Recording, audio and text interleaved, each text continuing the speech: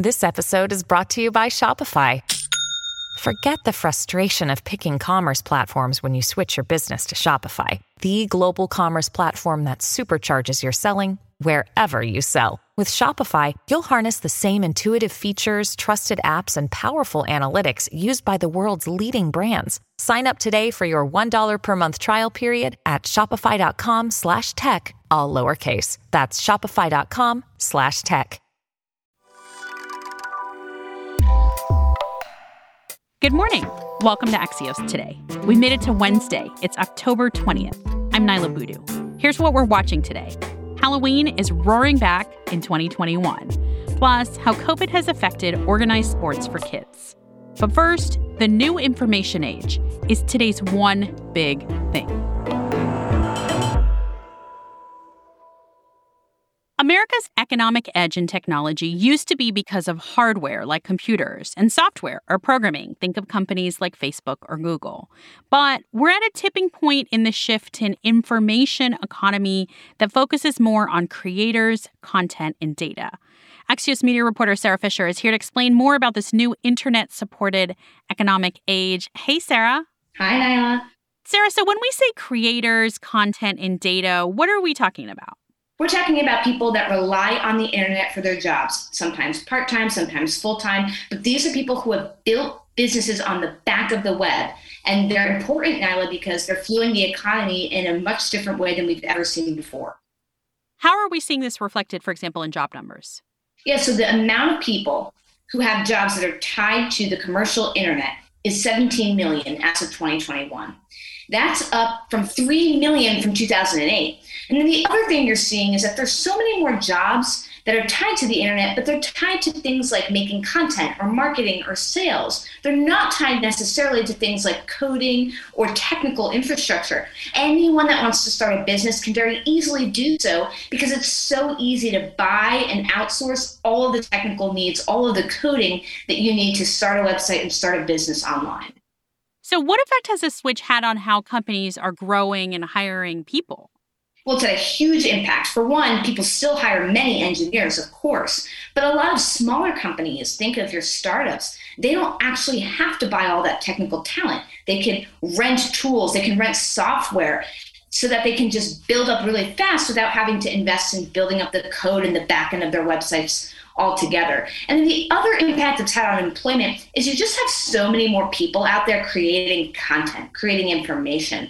You know, the number of people who work news and information jobs has tripled in the past few years. It's just a huge explosion of people in news and information, in creator economy, in entertainment, et cetera. And this isn't just big tech companies in Silicon Valley, right? What is the scope of what we're talking about here?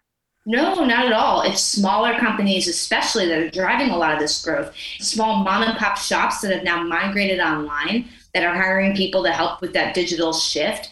Big tech companies still have a huge role to play, sure. But some of the smaller companies, what's so interesting about them, Nyla, they're not necessarily headquartered in these big coastal tech hubs. You know, it's kind of democratizing web-based jobs and technology across the entire country. And that's really important. If you think back to when we first were getting on the web in the 90s, it was all about some of these big hubs in Silicon Valley. That's where big companies are now. Now it's everywhere. So what else do we need to know about this new information age that we're in? Well, it's really heavily reliant on data. So much of the new information economy relies on data storage, data transfer, and data implementation. How are you organizing your data? How are you transferring it from one company to another? Data is the new currency in the information economy. And I think that's probably the biggest change between now and the inception of the web 3 decades ago. Axios media reporter Sarah Fisher. Thanks, Sarah. Thank you, Nyla. We'll be back in 15 seconds with the big bucks going into this year's Halloween. Mom deserves the best, and there's no better place to shop for Mother's Day than Whole Foods Market. They're your destination for unbeatable savings, from premium gifts to show-stopping flowers and irresistible desserts. Start by saving 33% with Prime on all body care and candles. Then get a 15-stem bunch of tulips for just $9.99 each with Prime. Round out Mom's menu with festive rosé, irresistible berry chantilly cake, and more special treats. Come celebrate Mother's Day at Whole Foods Market. Welcome back to Axios Today. I'm Nyla Boodoo. Last year, with the height of the pandemic and a candy shortage to boot, Halloween was basically canceled.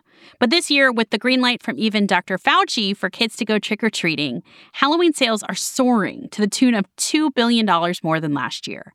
Axios senior correspondent Jennifer Kingston has the latest on the tricks and treats in store for all of us. Hey, Jennifer. Hey, Nyla. How does the spending of Halloween 2021 compare to past years? Well, we're going to have a record year for Halloween spending, more than $10 billion. Now, it's not surprising to learn that this is more than last year when the CDC advised that everybody stay indoors and stay away from one another. But it's even more than the year before, 2019, when already this was considered an adult as well as a children's holiday. On average, how much are people spending on Halloween? Costumes are the biggest category that people spend on. And this year, it's estimated by the National Retail Federation that the average consumer will spend $104 on total Halloween stuff, everything from greeting cards to candy to costumes. One survey by Lending Tree estimates that parents with young kids and Gen Zers are actually going to contemplate going into debt or doing a major splurge this year because they're so fed up with pandemic conditions. Axios senior correspondent Jennifer Kingston. Thank you, Jennifer. Thank you. Almost 1 in 3 kids in the U.S. who participated in organized sports before the pandemic have since stopped playing. That's according to an Aspen Institute survey. And while COVID is still keeping some kids from participating in youth sports, many recreation programs are trying to get back to their pre-pandemic schedules. That's the case in Columbus, Ohio, where Axios local reporter Tyler Buchanan says youth sports are still taking some time to bounce back. Hey, Tyler. Hey, it's good to be here. Tyler, why are Columbus, Ohio youth sports taking so long to fully come back? I think it's just like a lot of other communities around the country. You have, organized sports with schools, organizations with their local community centers, and then there's just local nonprofits and private leagues. And kids want to get back, but I think parents are just still a little bit concerned about where COVID stands and where the numbers stand. And there are studies that show that 1/5 of children do have some kind of financial impediment. Either they can't afford the equipment or they can't make it to practices and games. So you add that on top of some of the COVID hesitation, and that's why some of the numbers this fall are down. Things like soccer, really big here in the Columbus area, fall baseball. We didn't even have a fall track season for a lot of the community centers because of COVID. So that's kind of the big hesitation right now is COVID and then a little bit of finance. Would you say this mirrors what's happening across the country? Yeah, we're seeing research from the Aspen Institute interviewing parents across the country, and they're showing that more than 1/4 of children that had interest in playing sports before the pandemic have since lost interest. So they're at home and they might be playing some kind of sport on their own or generally playing outside, but they're not playing some kind of organized, recreational team sport. And how does that lost interest translate into mental and physical health for kids, especially when we're thinking about participation in organized sports? Being able to play organized sports is not only good for the physical health, it's great for mental health, for kids to be around other kids their age. We're seeing that around 25% of parents reported their kids' mental health suffered during the pandemic, but half of those said their kids' mental health improved once their local sports came back. In terms of the physical health, we're seeing clear data from the CDC showing that childhood obesity is up during the pandemic just because kids aren't outside playing as much. That's Axios local reporter from Columbus, Ohio, Tyler Buchanan. Thanks, Tyler. Thanks so much. One last thing before we go today.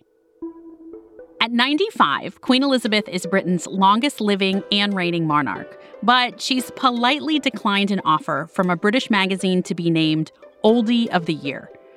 A letter sent to Oldie magazine from one of her private secretaries read, "Her Majesty believes you are as old as you feel. As such, the Queen does not believe she meets the relevant criteria to be able to accept." What an elegantly worded refusal. That's it for us today. You can reach our team at podcasts@axios.com or message me directly on Twitter, or you can always text me. The number is 202-918-4893. I'm Nyla Boodoo. Thanks for listening. Stay safe, and we'll see you back here tomorrow morning.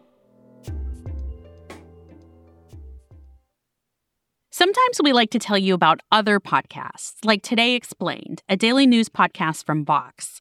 Every day, the team picks one essential news story, and host Sean Rameswaram speaks with some of the world's best journalists, academics, and policymakers to help us make sense of it. You can listen and follow Today Explained in your favorite podcast app.